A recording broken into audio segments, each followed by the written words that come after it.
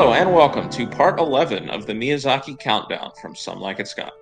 I'm your host Scott Harvey, and I'm joined as always by the Countdown crew, Scott Shelton and Jay Habib.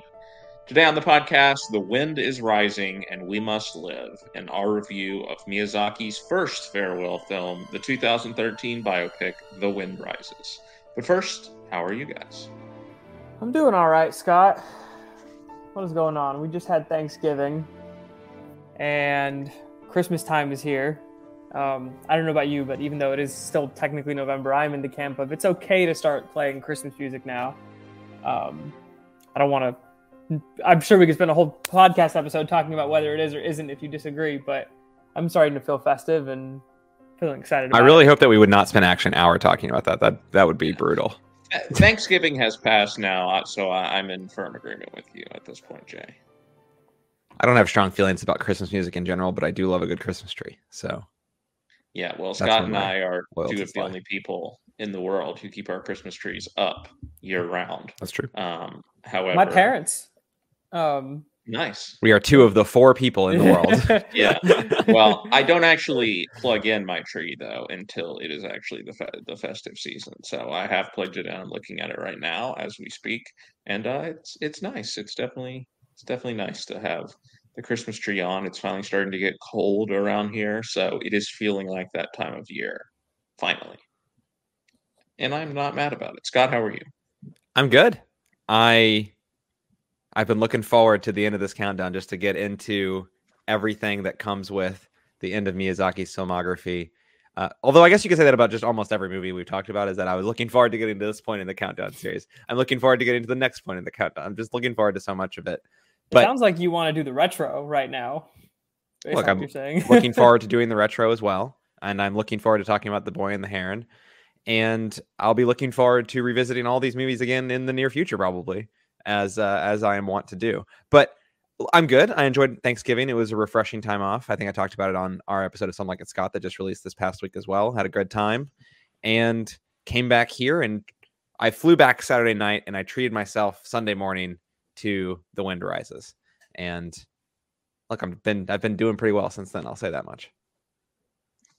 Yeah, of course, for those who might not be as intimately familiar with Miyazaki's filmography, of course, this is the last movie that we'll be reviewing as part of the countdown. We will have the retrospective episode, which Jay and Scott mentioned there. And then, of course, The Boy and the Heron will be reviewing over on Some Like It Scott. So, of course, you'll want to stay tuned to the podcast feed for all of that. But before we get to that, we do, of course, have our final film of the countdown. And as mentioned, that is 2013's The Wind Rises. The Wind Rises tells the true story of Jiro Horikoshi, who, as the film opens, is a young boy that dreams of being a pilot, but is prevented from doing so by his chronic nearsightedness. Faced with this conundrum, Jiro, voiced by Joseph Gordon-Levitt, speaks in a dream to his idol, the Italian aircraft designer Giovanni Caproni, who shares with Jiro that he has in fact never flown a plane himself, and that building planes is far superior anyway. Motivated by this interaction, Jiro enrolls in school to study aeronautical engineering, and after graduation, takes a job designing fighter pilots for Mitsubishi. Torn about designing planes that are used for a destructive purpose, Jiro nevertheless pours his heart and soul into his work, but his first designs fail, and after being sent to work in Germany with the fledgling Weimar Republic, he becomes further disillusioned with the rise of fascism he witnesses around him. On vacation at a Japanese resort, however, Jiro reconnects with Nahoko Satomi, voiced by Emily Blunt, a girl he once had a chance encounter with years ago. Although she is stricken with tuberculosis, Jiro falls in love with Nahoko, and this newfound passion also awakens Jiro's creativity, and he begins working fiercely on a new aircraft, even while Nahoko grows sicker alongside him. Jay, we'll start with you. Is Miyazaki's bittersweet biopic a touching ode to the dreamer in all of us, or does his foray into a new genre of sorts crash and burn like Jiro's first fighter planes? There we go again with the extremes, Scott. Why did no one warn me when I was making all these The Wind Rises jokes in my Bane voice that Joseph Gordon-Levitt was the lead of this? Do you realize how much funnier that makes referencing The Dark Knight Rises in relation to this movie? At the same time, How did no one warn me that this movie was going to be this good? I did warn you. I warned you from the beginning that you should not sleep on movies at the end of the our countdown. letterbox reviews were right there. Well, okay, I try not to look at your but letterbox like reviews I until told see you, it. When you watch Tiki, you're just like, what's going on here? Like, how can movies get better than this? I'm like, my God, don't worry, there's more.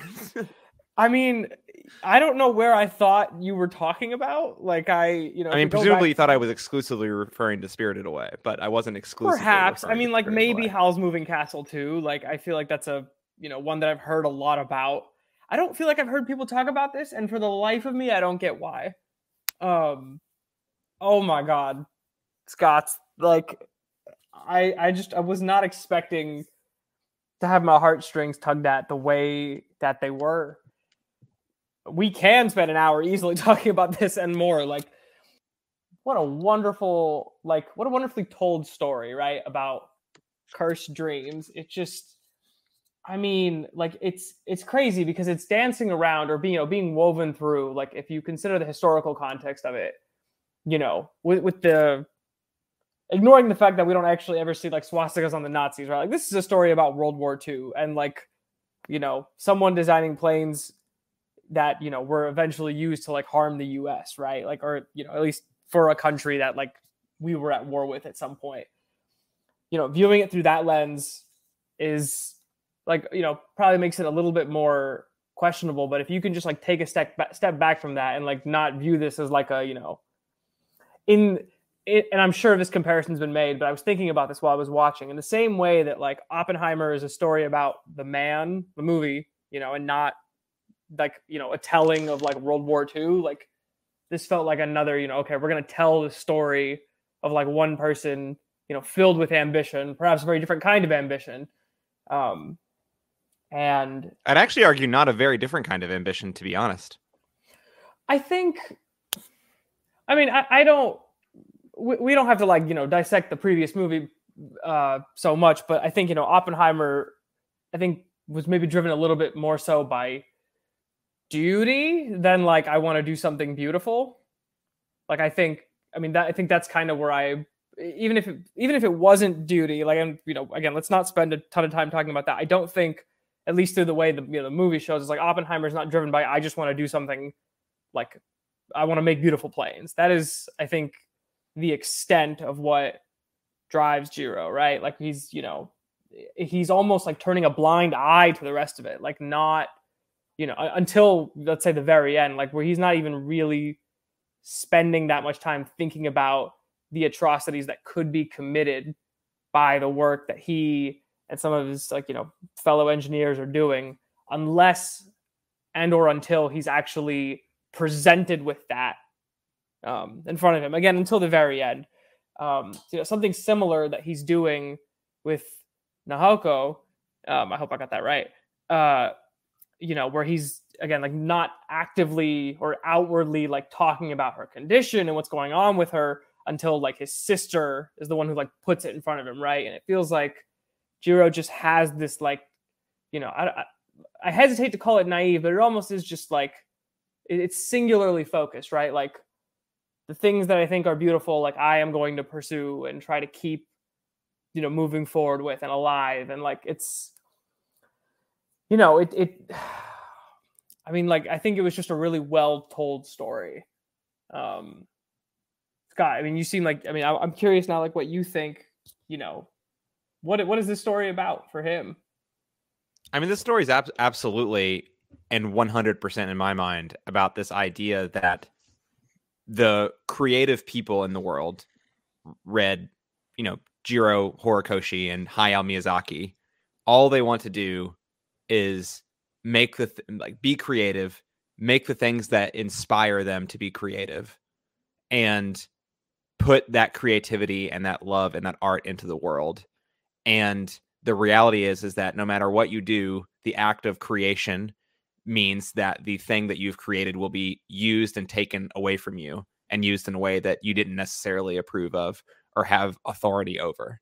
And you talked about it as this sort of curse that sits on Horikoshi, almost this idea of this sort of cursed beauty. And I think that the way that I think about the movie is very similar to that. I think the film is about this idea that this person just wants to invent and build and create the best plane he can do, because that is what inspires him every day to wake up and live his life. And that's what inspires him to live. The wind rises, therefore, we must try to live. And that is what he lives for. But ultimately, the film is sort of asking the question, although I'm not sure answering, or maybe answering in a direction that maybe you wouldn't necessarily expect, that what happens once you do that is something that's out of your control. Obviously, I think the film's position is that that's bad and frustrating, but I don't think the film's position is that the plane shouldn't have been made.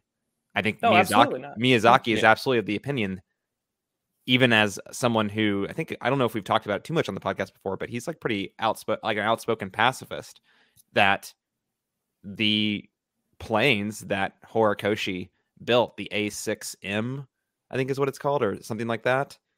The planes that dropped a bunch of bombs, I'm pretty sure, on Pearl Harbor, if I'm not mistaken. Maybe I'm mixing up the timelines there, but those planes are beautiful, and Japan should be proud of the engineering that those planes required. And we talk about this a lot in other sort of contexts, but I think of it kind of similarly, of separating like the art from the artist, so to speak, right? It's the idea of like separating the creation from the things that it was used for. And I think that this sort of idea sort of bedevils the nature of creation and invention and progress. And I think, I think the movies are framed quite differently, to your point. I think Oppenheimer is ultimately a film about a man who really wanted to push the boundaries of what is known in physics, in nuclear physics, and invent and create, and not necessarily use the things that he was creating. That is the point for debate, whether he thought they should be used or shouldn't be used. I think that's maybe where your reasonable minds can differ around the internalized dialogue that might have been happening inside J. Robert Oppenheimer. But I think ultimately the notion that his creation was ripped from him and used in a way that ultimately it seemed he didn't necessarily approve of, or it certainly didn't necessarily approve of the extent to which it was used. I think there's a deep similarity in sort of the essence of these movies. And yeah, this film is unbelievable. I saw this film for the first time since college last year when I saw it in a theater, and was like, I was absolutely like devastated by the film, just like unbelievably moved by it, even though it wasn't my first time seeing it. And as with many films, that I feel like I've said this over and over on almost every episode of the podcast, revisiting this film as I've grown older and more mature, and maybe have more developed thoughts on maturity and what it means to sort of not grow old, but grow older. And I think that this is another film that really, really meaningfully has moved me and impacted the way I think about certain things. And as I rewatched it this past weekend in, Sunday morning, like I had a nice pot of tea and I was watching The Wind Rises. I'm like 30 minutes into the movie and I'm like, God damn, like this movie is just like, I can just sort of feel it in my stomach. This film, it's just sort of unbelievable in that way. And I think you talked about on Spirited Away, maybe being like this, maybe Spirited Away is like one of the best animated movies ever made. I don't know. Maybe it's not my favorite animated movie. Maybe it's not my favorite movie ever made, but it's one of those things where this one, I'm pretty sure this isn't the greatest animated movie ever made, but damn, it might be my favorite movie, animated movie at the very least. And yeah, quite possibly this is like the third or fourth time I've seen this movie now, and very much in the conversation of one of my favorite films of all time. This movie's unbelievable. I think the voice performances, although again, I've gone back and forth over and over around voice performances and talking about those things, but I think they're really solid. I think Joseph Gordon-Levitt does a really good job as Horikoshi. Look, you talk about similarities to Oppenheimer. Emily Blunt playing the wife of a World War II scientist. There you go. She's here again playing Nahoko. And I think people like John Krasinski, Martin Short gives an incredible performance, in my opinion. I think he's amazing as Kurokawa. And Werner Herzog as Hans Castorp is like just hilarious casting. I don't know if that resonates with you, Jay. I don't know if you're super familiar with Werner Herzog, but enough so. Yeah, hilarious stuff. And then I always have a soft spot for Mandy Patinkin, who plays sort of like Kurokawa's boss, Hattori, at the Mitsubishi plant. And yeah, this whole cast. I mean, when you factor in Stanley Tucci as well, who plays Caproni, who's the Italian plane designer, sort of architect that Jiro looks up to and has the shared dream with. I think he does a wonderful job in so the 2 or 3 scenes that he's in the film, and every time that he appears in these dreams and talks about how the wind is rising, I sort of feel my stomach sort of churn, and I feel just everything in my body sort of just like starting to levitate a little bit when I see that, because there's just something so that just sort of strikes at my core and my essence so deeply that it's hard to not just sort of fully turn myself over to what's happening in the film. I think the narrative that you're talking about, the way that the story is crafted and the narrative arcs, I think is beautiful. For a really long period of time, you think the film is really about this one thing, and I think it ultimately becomes a much, not necessarily broader, but it comes about more things than you expect, I think. And the fact that it ties those things together so effectively and Jiro, and paints this picture of Jiro as not an microcosm of creators, but this embodiment of, I think, someone who Miyazaki really sees in himself, is something that really strikes me really strongly as someone who deeply appreciates so many of the films and so much of the the fantastical elements of the creativity that Miyazaki has engineered over 30, 40 years. And then to have him, at the time at least, feel like he's making his swan song and losing almost all fantastical elements to his film and making a biopic. There's these fantastical elements such as like this shared dream notion that is a bit fantastical, of course, but otherwise it seems like almost this complete departure from anything that he's done in the last basically since the Castle of Cagliostro.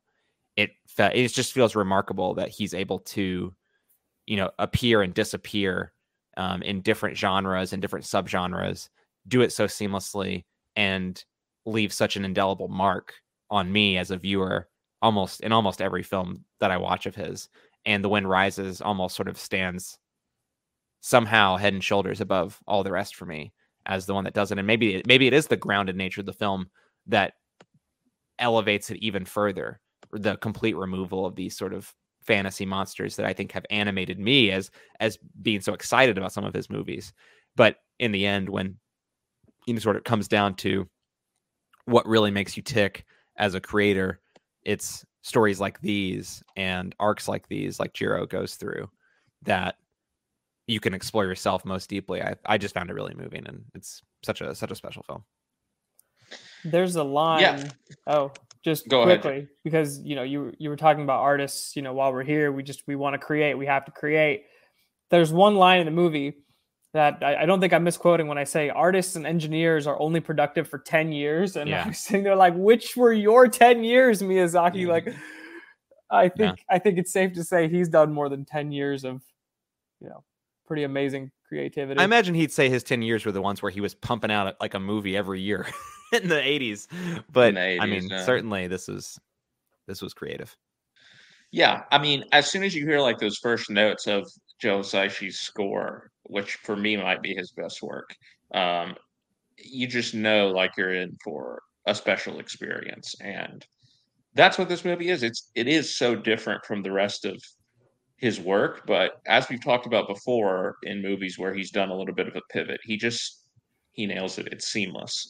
And even though he is switching genres a little bit, the things that are important to him, the ideas that are important to him are still very much present in this movie. And it feels like such a culmination in a way of all of many of the recurring themes that we have talked about over the course of this series, whether it's, the pacifism aversion to violence, which goes, all the way back to Nausicaa, for example, whether it's the relationship with the environment is not quite as pronounced in this movie, but there is still sort of a spiritual quality about it at times. And then, of course, with just the idea of dreaming, of creating, of, that being sort of your lifeblood, that has, been present in all of these films to a certain extent as well. And as well, the importance of kindness, right? And love, and that being sort of a pure and cleansing force in this, world that we live in, where there's a lot of darkness and a lot of, evil, if you will, going on. And I mean, we've talked a lot already about the war aspect of this film, but it's also a love story, right? And that part doesn't really happen until, we get into the second half of the movie.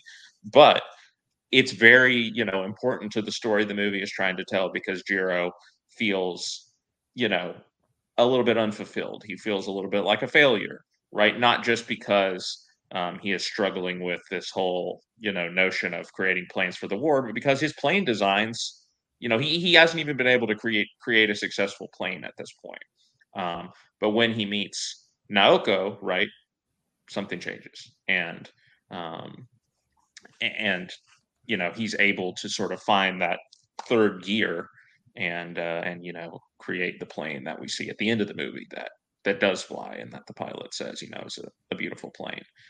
All the while discovering the difficulty and finding that balance between creating this plane and trying to love his wife, right, who is very sick, is very ill, and he's absent for a lot of their very short marriage because she passes away, of course. But this obviously, again, is something else that is very personal to Miyazaki. Not he doesn't have a sick wife, but it's very well documented that he has been married to the same woman for a long time, and that he was very absent, particularly when his children were younger, because he was working.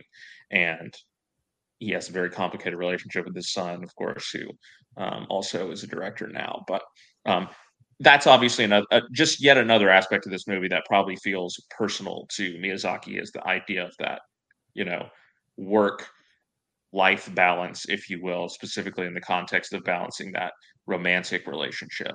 And so, I mean, there's so much to talk about here, that's going on in this story, and as it relates to Miyazaki himself. And I just can't get over the fact that I know The Boy and the Heron is going to be great. Like I do. All of his films are at least good. But this just feels like the perfect farewell. It really does. Like, I'm not saying you shouldn't make The Boy and the Heron, but save this one for the end, right? It would have been such a perfect sign off. Something about that final scene of, Naoko kind of like giving a little bit of voiceover, but Caproni and Jiro just sort of walking off into the sunset, if you will. You know, kind of just content with the idea that Scott has brought up, which is that, their creations may have been used for nefarious purposes, but they can and should take pride in the creation of it. And, they should take fulfillment from that, because the world is going to do what the world is going to do. But at the end of the day, you made something beautiful, and there are people who are going to appreciate that. And obviously, we certainly feel that way about Miyazaki's films. So it's such a beautiful culmination, as we've said, of everything in Miyazaki's career, and as great as The Boy and the Heron and whatever is next, because we don't even know that that's going to be his last film now, is to come. It just there's something of I'm not sure that I will ever get past the idea of this movie being sort of the perfect farewell and the perfect sort of bow on everything that Miyazaki represents as a director. Yeah, I I think one of the fascinating things about the arc of his career is that not only does he have all these like sort of fantastical, I'm not going to say traditional, but anime, fantasy projects that he's worked on over decades. But at the end of his career, he returns basically to where he started, like quite literally, like where he was born. He was born in the beginning of World War II in like the early 1940s. And not that he lived and had memories of what it was like to live in Japan during World War II, but he certainly lived in formative years in the aftermath of what happened in World War II and the sort of demilitarization of Japan after how World War II ended. And he of course has pretty outspoken pacifist himself, and the idea of a demilitarized Japan, he has, I would imagine, a lot in common with the ideology of that. But to then have a sort of creative side of him that wants to almost push back against that and say, I agree we shouldn't have a military necessarily, or I agree we shouldn't be fighting in wars, but what we accomplished from a design and architectural standpoint with these planes is something that we as Japanese citizens should be proud of. Like, I find it really interesting to him to return to that, return to his childhood almost, basically, with this final movie. I don't think it's a spoiler to say that The Boy and the Heron is also set during World War II. Obviously, incredibly different film, but it's something that completely occupies his headspace still. And it occupies a lot of headspace for Japanese citizens, too. I think this notion of the like socio-political, geopolitical history of the country, like World War II sort of is a specter, I think, in many of the involved countries' pasts. I think that's true for Japan as well. And I think that it's something that Miyazaki clearly weighs on his mind, not only because his father worked, and his father and his uncle ran a company designing and building airplane parts, which obviously went to the war machine, like the Japanese war machine, but also his demonstrated love for aviation and planes over the entirety of his career, and then to then come back and make this film about probably the man who inspired that line, the design of Japanese warplanes the most, in Jiro Horikoshi. So it's pretty entangled stuff, I think, is what is really how I'd put it, is that he has a lot of feelings and emotions. I think they come off in the film as complicated feelings and emotions about these things. And the fact that he sort of is able to lay them all on the table, maybe not give you, the viewer, the most satisfying answer to some of those questions, but in living his truth, so to speak, he maybe gives the most satisfying answer of all. And I just think that's one of the elements of the film that isn't even about the performances and the characterization that speaks most deeply. Yes, absolutely. He's been engaging with sort of the historical context around Japan in a lot of the movies, and we've talked about maybe in some other movies it's a little bit harder to understand just exactly the depth of what he's doing because we're not Japanese, but here it feels like it's a little more straightforward, because we certainly have all grown up learning about World War II, and we understand sort of the complicated feelings that probably every nation involved in the war to some extent have about the necessity of it, and the duty of their country to participate in these sorts of things. So it's interesting to see him wrestling with that again in the context of someone who is creating art, if you will, planes, and obviously in the case of this movie, but you can extend that beyond just that context. Let's move on and talk about the character of Jiro, because he is obviously the center of this movie. As mentioned, we start out with him as a young boy, but he quickly grows up. We see him briefly as a young boy, just sort of with that dream of being a pilot, but that dream is dashed because of his visual impairment, and instead he pursues this career as an engineer, and it sort of becomes a series of vignettes, if you will, in his life for the rest of the movie. But he's a complex character, like we said, he's obviously grappling with these ideas of creating in a context that he knows is going to be used for nefarious purposes. But he's a very driven individual for most of the movie. And then, of course, we introduce the aspect of Nahoko and sort of the doomed romance, if you will, that they have, because we know that Nahoko is very sick and is not going to be alive for a long time. There's a lot going on with this character.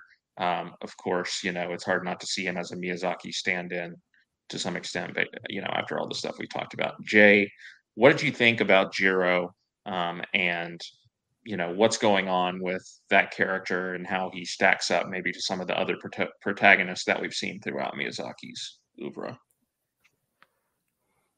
I mean, maybe this is a sad thing to say, but I don't feel like I actually relate to him in the same way. But I think that's because I don't think I've ever been so singularly driven to create something before. I don't think most of us have, but like, what do I know? That doesn't mean that I don't find it, in a way admirable. Again, I think I talked a little bit earlier about how, I think to some extent he's turning a blind eye to anything that might upset some of the notions that he is trying to live out. Again, like, my marriage is beautiful, these planes will be beautiful, like both things that are, no doubt, like for very different reasons, of course, like headed towards, I don't want to say disaster per se, but like, headed towards something that's going to like upset these ideas he has about, his marriage and his plane or his planes. But again, like it's so interesting because I think as I was watching the movie and, I'm watching, him like kind of power through his wife being sick. And again, just like, even, you talked about, we very briefly saw him as a kid, but I think that scene to me is like super important because, it shows, it's a very quick glimpse into like, hey, fighting is never the answer, right? Like, he wanted to stand up for that kid. He comes home, like, I feel like the standard answer is like, what a hero for like standing up, for someone else. And the answer is nope. Like, violence is never okay. And, seeing that kid just like put all this out of his mind, I think for a bit was frustrating, and it felt very just like, I'm waiting to see you grapple with this to some extent. And again, like, I think we see him do that to some extent. Again, maybe not to the most satisfying conclusion, like Scott Shelton said, but I think that, the amount we get, whether it's his conversations and dreams, his like flash forwards, realizing what will happen with his planes. And then also, that moment where his attention is just kind of diverted during the test flight, by a gust of wind, whether that's him like maybe realizing that his wife is gone, or other just like, this is my, I am death, I am, reckoning moment. Like it, I think those glimpses are really what ultimately like endeared me to this film. Was like, it's cool, to put it simply, to like see someone so singularly driven and passionate and brilliant. I think, what is it? He's an insensitive chucklehead without a home, is how Kurokawa described him. And I thought that was really funny, but it really is just those brief moments where we see him like, thinking about this, talking to Caproni in the dream, like, would you want to live in a world with or without pyramids? Like, that I think really endear me to this story and to him. Scott, do you feel similarly? Yeah, absolutely. I feel like Jiro is, it feels almost like academic to say it, but the movie almost rides on your investment and his mindset and his journey through the film. And because that journey involves two, I would say, converging paths of his desire to create and progress Japanese or Japan's military, or not, I shouldn't say military, I should say just aeronautical design airplanes, that and that of his eventual budding relationship with Nahoko, I find it to be extremely compelling when he realizes that that inspiration can come from many places, that you can have many loves in your life, right, to inspire you. And when he is trying to balance these things, I think maybe it was Jay earlier who called it, there's almost a naivete about his or almost blinkeredness about his pushing forward and trying to create the way he's creating while his wife struggles to cling to life almost. But and some romantic, I think, Jay, this is what you were just alluding to, is like that can be really unsatisfying to see this person be divided in that way. But I find it just like so enriching and so deeply moving when you really feel like a creator is painting not inherently an unflattering picture of themselves, but a picture that just feels true. That they're putting this on the page not as a value judgment one way or the other, but to say this is kind of who I am too. And because you're so invested in Jiro and me as a viewer, and I can't separate these things, but like me as a viewer connecting Jiro to Hayao Miyazaki, that I find some of the most effective movies by auteurs, writer directors who make their own films, sort of almost, soup to nuts, are the kind when you start to unearth a project like this where they are really revealing something about themselves to you, and when you've invested so much into their creations yourself and trying to relate to them and understand them and dissect them, they become all the more gratifying. And Jiro gets this boost when I'm watching it, because not only does he feel like such a well-realized character, whether he's a real person or not. I mean, I'm sure there's plenty of creative liberties taken. Don't get me wrong. I don't think this is a really, true to life biopic necessarily, but the fact that it's able to feel true to life, and maybe most importantly, you're able to really feel like you are learning something intimately important about the person whose creation you are consuming, just feels like this is a perfect character for that reason, because of his imperfections and his frustration, like how he frustrates me as a viewer. I gain some really powerful insight into one of the creators that maybe I revere the most in this medium. And the fact that I can see those same unflattering traits in myself, maybe from a different angle or a different perspective about, I like Jay, don't really feel like I am a big creative force that wants to create something from, thin air like Jiro or like Hayao Miyazaki do. But I certainly feel this notion of like passion in certain things that I do, and I can feel those things absorb me sometimes.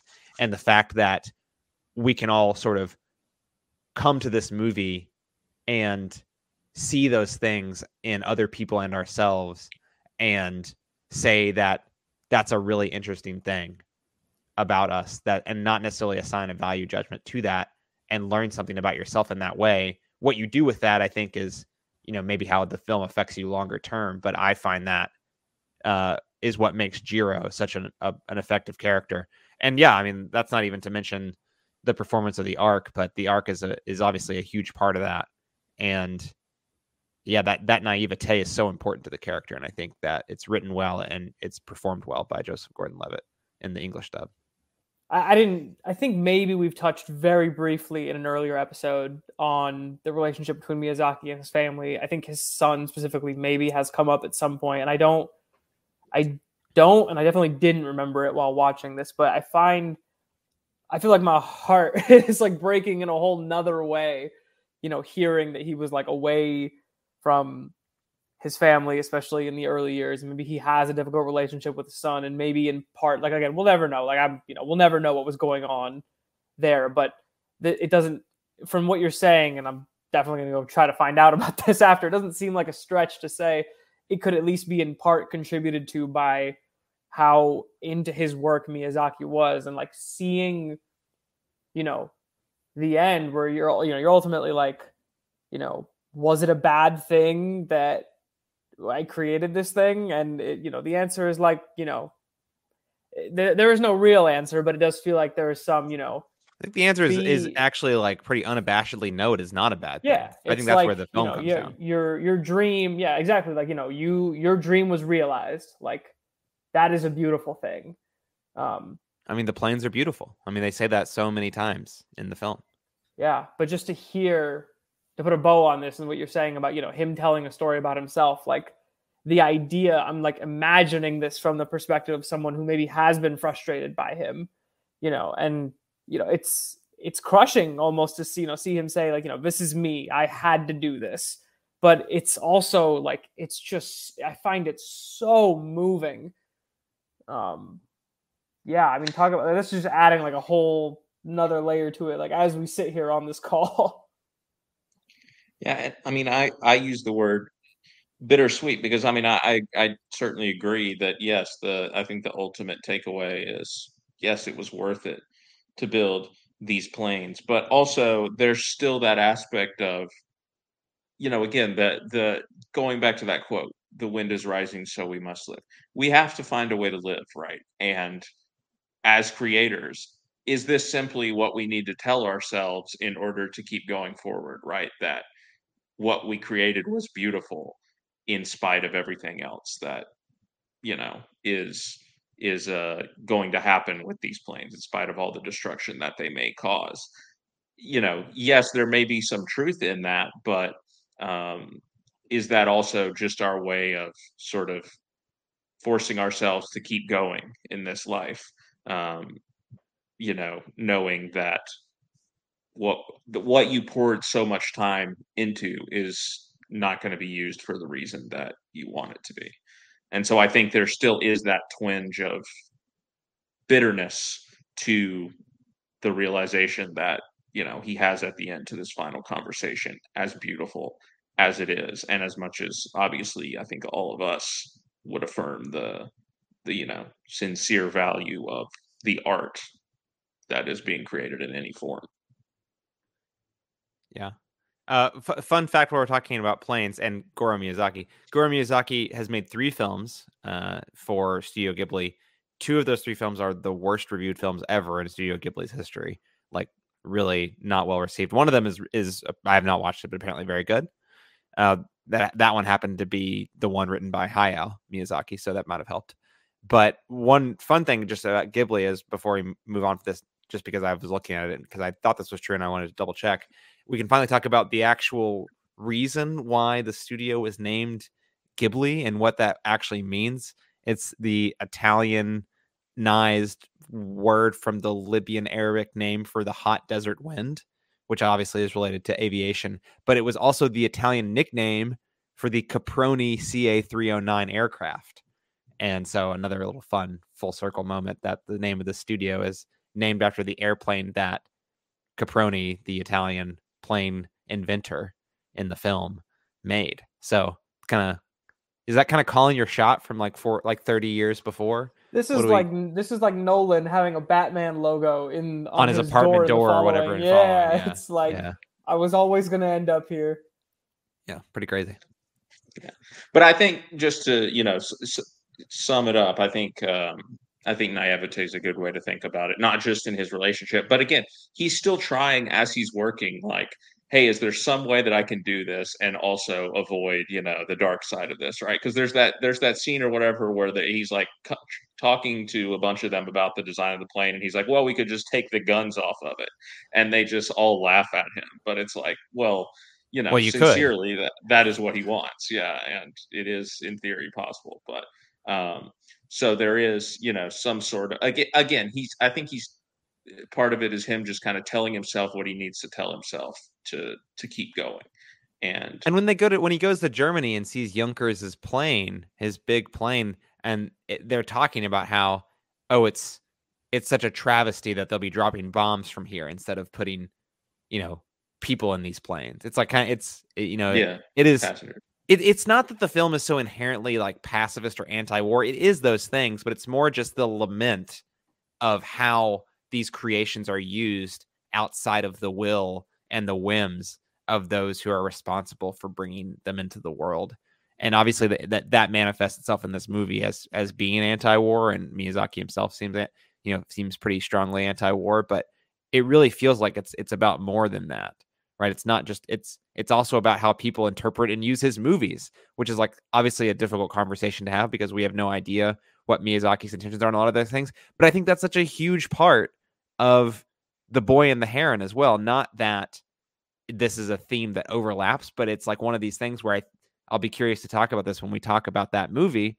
But it feels like one of those things that's on Miyazaki's mind is that, like, more so maybe than any other movie that I've made, I made this movie for a very specific reason, and no one else is going to understand that, and that's out of my control. So I think that's like such an interesting idea that obviously I don't want to say struggles with, but it's like a thing that he has to confront in his own creative process. I do want to talk a little bit more. We've spent maybe less time on it than the other aspects of the movie, but the love story, right? Sure. What happens in the second half of the movie when he reconnects with Nahoko? And again, I mentioned up front, I think, one of the themes that's been present in a lot of Miyazaki's work, and that's present here, is like this idea of simple acts of compassion and kindness can go a long way. And I think you see that in their storyline because um, they reconnect, and she is drawn to him because of this kind thing that he did many years before when they were children, when he helped her maid who was injured during the earthquake. And so, again, just another sort of full circle moment, if you will, for the storytelling that Miyazaki has done. But they reconnect. He learns very quickly that she's very sick. There's just the very, very cute scene of them throwing the paper airplane back and forth to each other, which is just a delightful scene. But they have this sort of whirlwind romance there at the resort.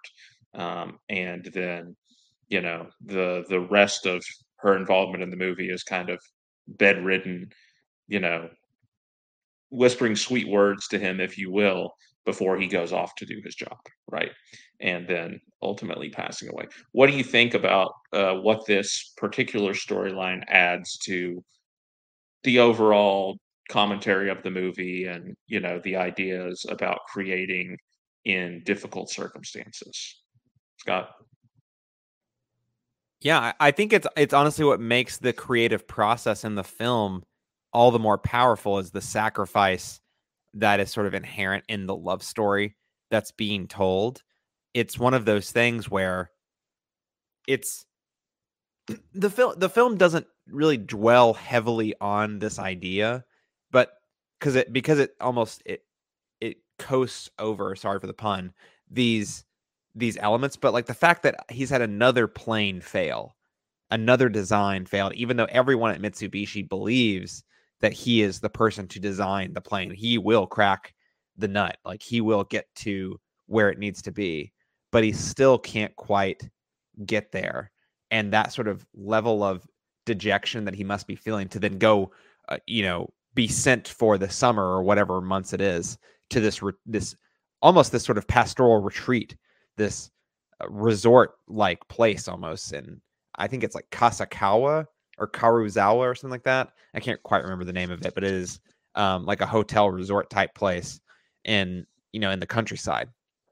And there he finds his renewed inspiration and his passion again, not because he's getting well rested, but because he falls in love. And the paper airplane scene is, of course, beautiful. It's a standout, and the sort of the whimsy that is involved both with the way the scene is shot and framed in the animation, but also with the Hisaishi score, Scott, that you've talked about already, I think really contributes so much to quickly developing their relationship in a very compact amount of time. There's just something about the journey that scene takes you on in this very, microcosmic environment that works super effectively.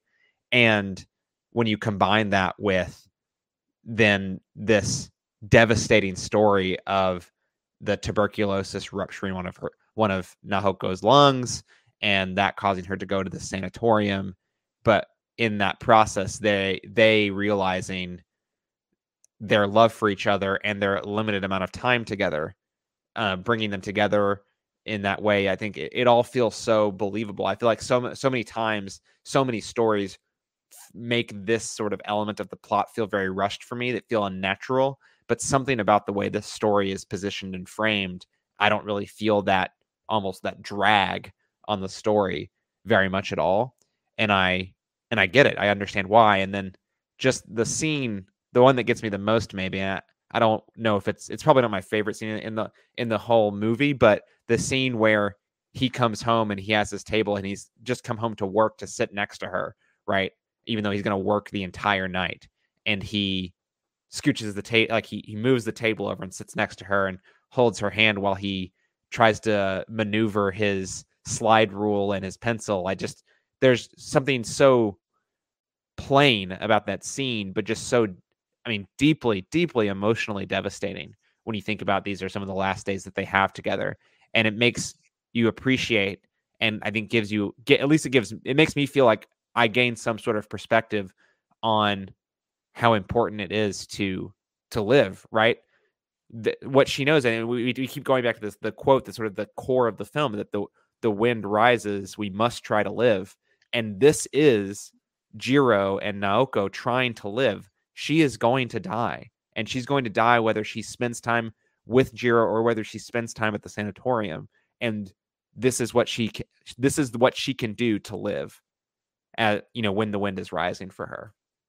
And I just find that just like so deeply affecting for me personally, as like thinking about that and thinking about and making sure that you're not wasting your time, right? Like you're not, whatever that may look like for you, whether you're someone like Jiro, or whether you're someone like Nahoko, or you're someone completely different from those people, like you have to figure out what it is for you to try to live while you can. And that's like one of the core parts of the romance. It's the core of the movie, and it's just very deeply emotional.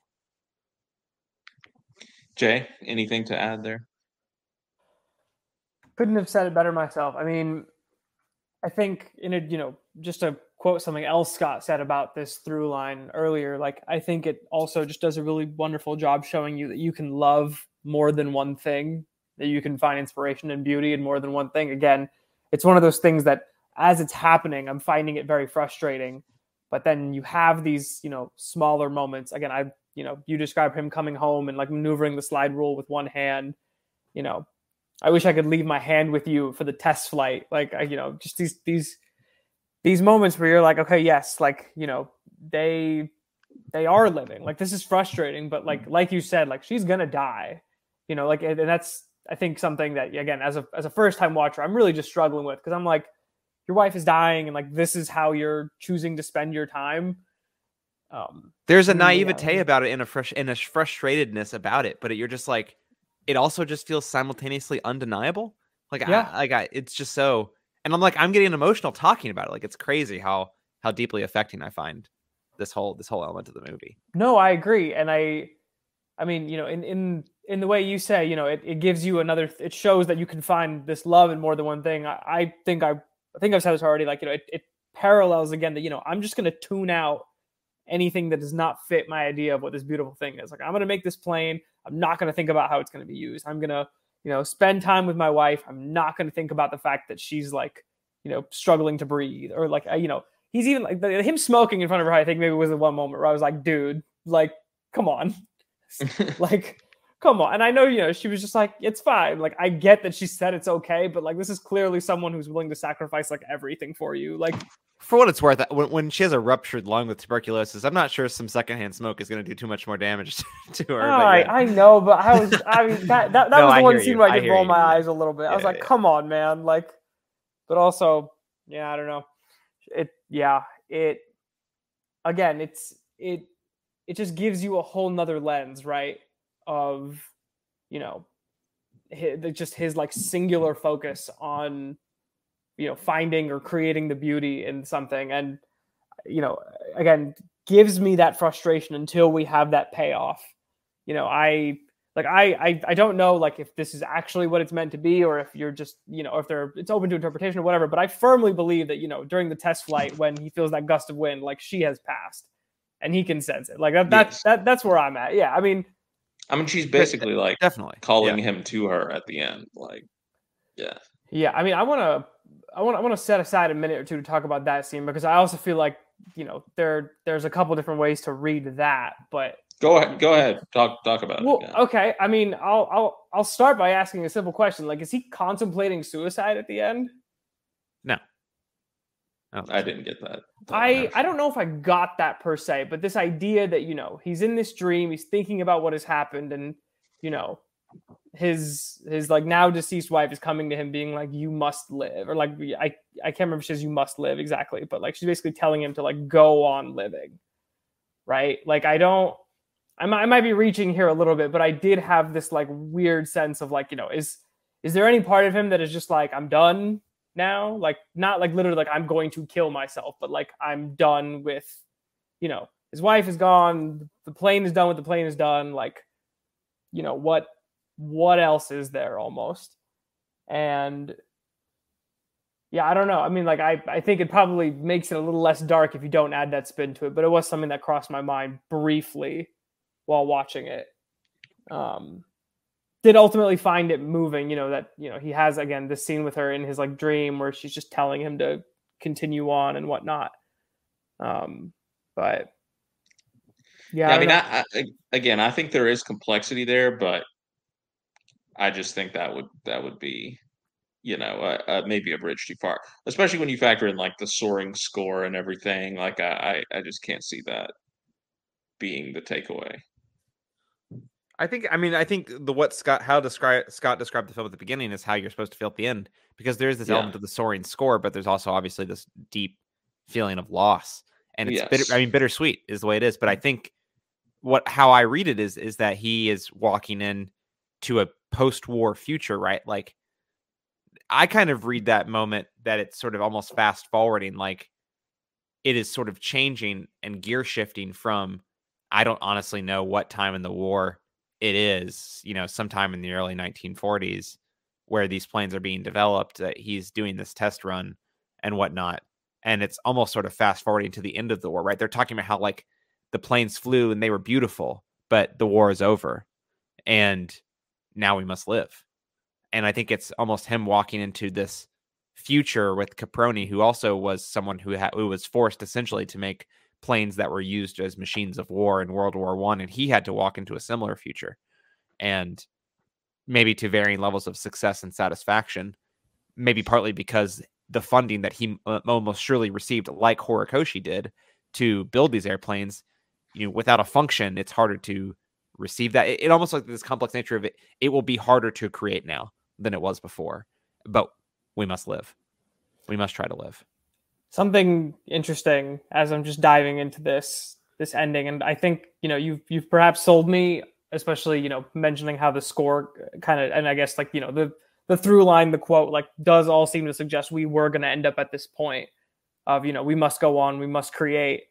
Apparently, in Miyazaki's original story, like in his first ending, Jiro actually died.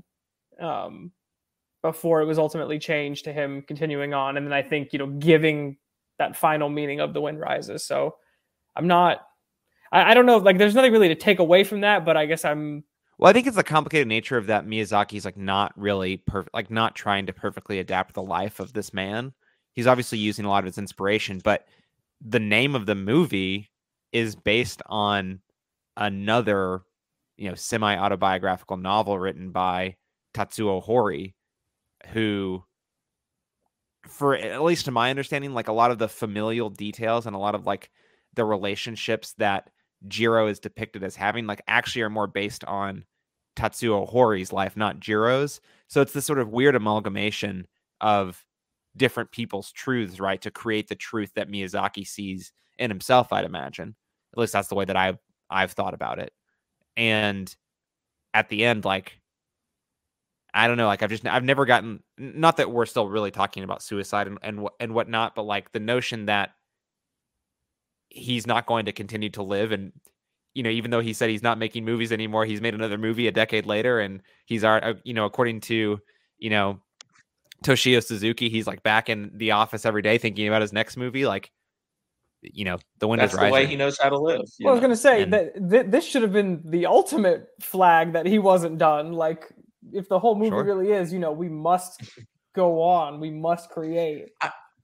I do wish that I could have watched, because I watched this movie much later, but when we already knew about The Boy and the Heron, I wish that I could have watched this movie in theaters, like knowing or thinking at the time that it was going to be his last movie, because I think it would have been even more overwhelming, that ending. Sure, but I think that's fair. Sorry, Scott, would you like to say a word in this podcast, Scott? I'm sorry. We're sorry for taking up so much airspace here. No, look, you guys have said everything. I mean, I'm in full agreement with you. I love this movie, and I think, as I said, do you have any other thoughts about the relationship? I know we got way off topic there at the end, but that is something that I know you wanted to talk about too. So, well, again, I think you guys have covered a lot of it. I like what Jay said about contextualizing it as, in the same way that he's making planes knowing that they're going to be used for destructive outcomes. He's entering this romance knowing that there's going to be a tragic outcome that happens, right? And there is one. But the beauty is not in, the end. It is in, It's the in the act of means, doing. if you will. Yeah, Yeah. it's in the act of doing. It's in entering the romance. It's in loving another person. I think that's what that's all about. And it's very moving, especially when you think about maybe Miyazaki reflecting upon his own relationship and things that he wishes he may have done or not done. I mean, Jiro Yeah, doesn't but even flinch when he learns about like her being sick, right? Like he's just like, nope, yeah, we're in. I'm all in. I'm Like going. Yeah, literally doesn't even flinch. It's and as soon as he gets that call about her lung hemorrhage, he's like, "I'm out here. I'm going home." So he does have his priorities to some extent in the right place. Yeah, does. So does Martin Short being an absolute boss and a homie, protecting him from the secret police, giving him a Yeah, place to live, marrying him. What a guy. I remember I watched this. I think the first times I watched this movie, I had no idea it was Martin Short. And then this time I was like, is that Martin Short? And I'm like, this is Martin Short? Like, what? It doesn't even, I mean, to me, it doesn't sound remotely like him. it's very he's random. doing a crazy voice. Yeah, the castings I feel like have gotten more random as we've gotten deeper into these movies, but yeah. All right, I think with that we can move in to talk about our favorite scene or moment from The Wind Rises. Jay. I think I brought it up twice. It's no surprise. It is the test flight. He's at this, the crowning achievement of his professional life at least, and he can't even bring himself to look at the sky because his mind is elsewhere. It's like, and again, like Scott, you always bring up the Hisaishi score, and Scott Shelton, you always bring it up. Scott Harvey, I think, you mentioned this might be one of your favorites, if not favorite. Like, this is one that's definitely going to stick with me. It just, absolutely carved my heart. Yeah. Scott. Yeah. I talked about the one where he's at home working and spending time with Nahoko before she, before this test flight and before she passes away. And that's a very moving scene for me. And it's almost in its simplicity and it's almost sheer basicness.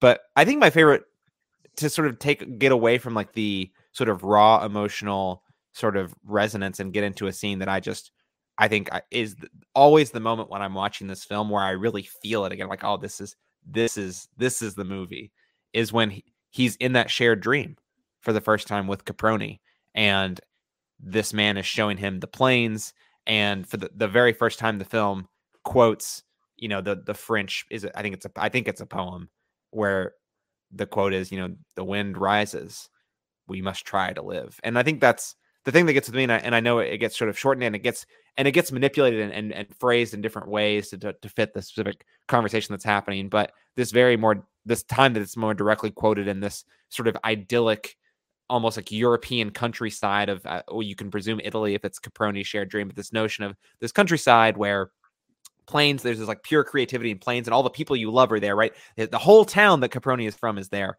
on the plane with him and celebrating his achievements with him. And this sort of like raw positive emotion that is clearly is what inspires him to make planes, right? And seeing that and then hearing that quote for the first time, that's, every time I watch this movie, that is the moment where I think the try is so important, right? We must try to live. And I think that is the time where it always hits me, and sort of I feel that sort of churning in my stomach that this film is one of my favorites. It's already been referenced, but I'll just say that I love the paper airplane scene again. Such a beautiful, again, place where like his work in a really primitive form, if you will, is coalescing with his romance, with the love that he feels for Naoko, and him trying to get the precision right on this airplane so that it flies smoothly. It's a perfect little mini scene that sums up what this movie is about. Favorite? No, we just did that. Your score for The Wind I got Rises. more. I'm happy to talk about more. We can keep going. Yeah. Jay, out of 10. Fuck it, it's a 10.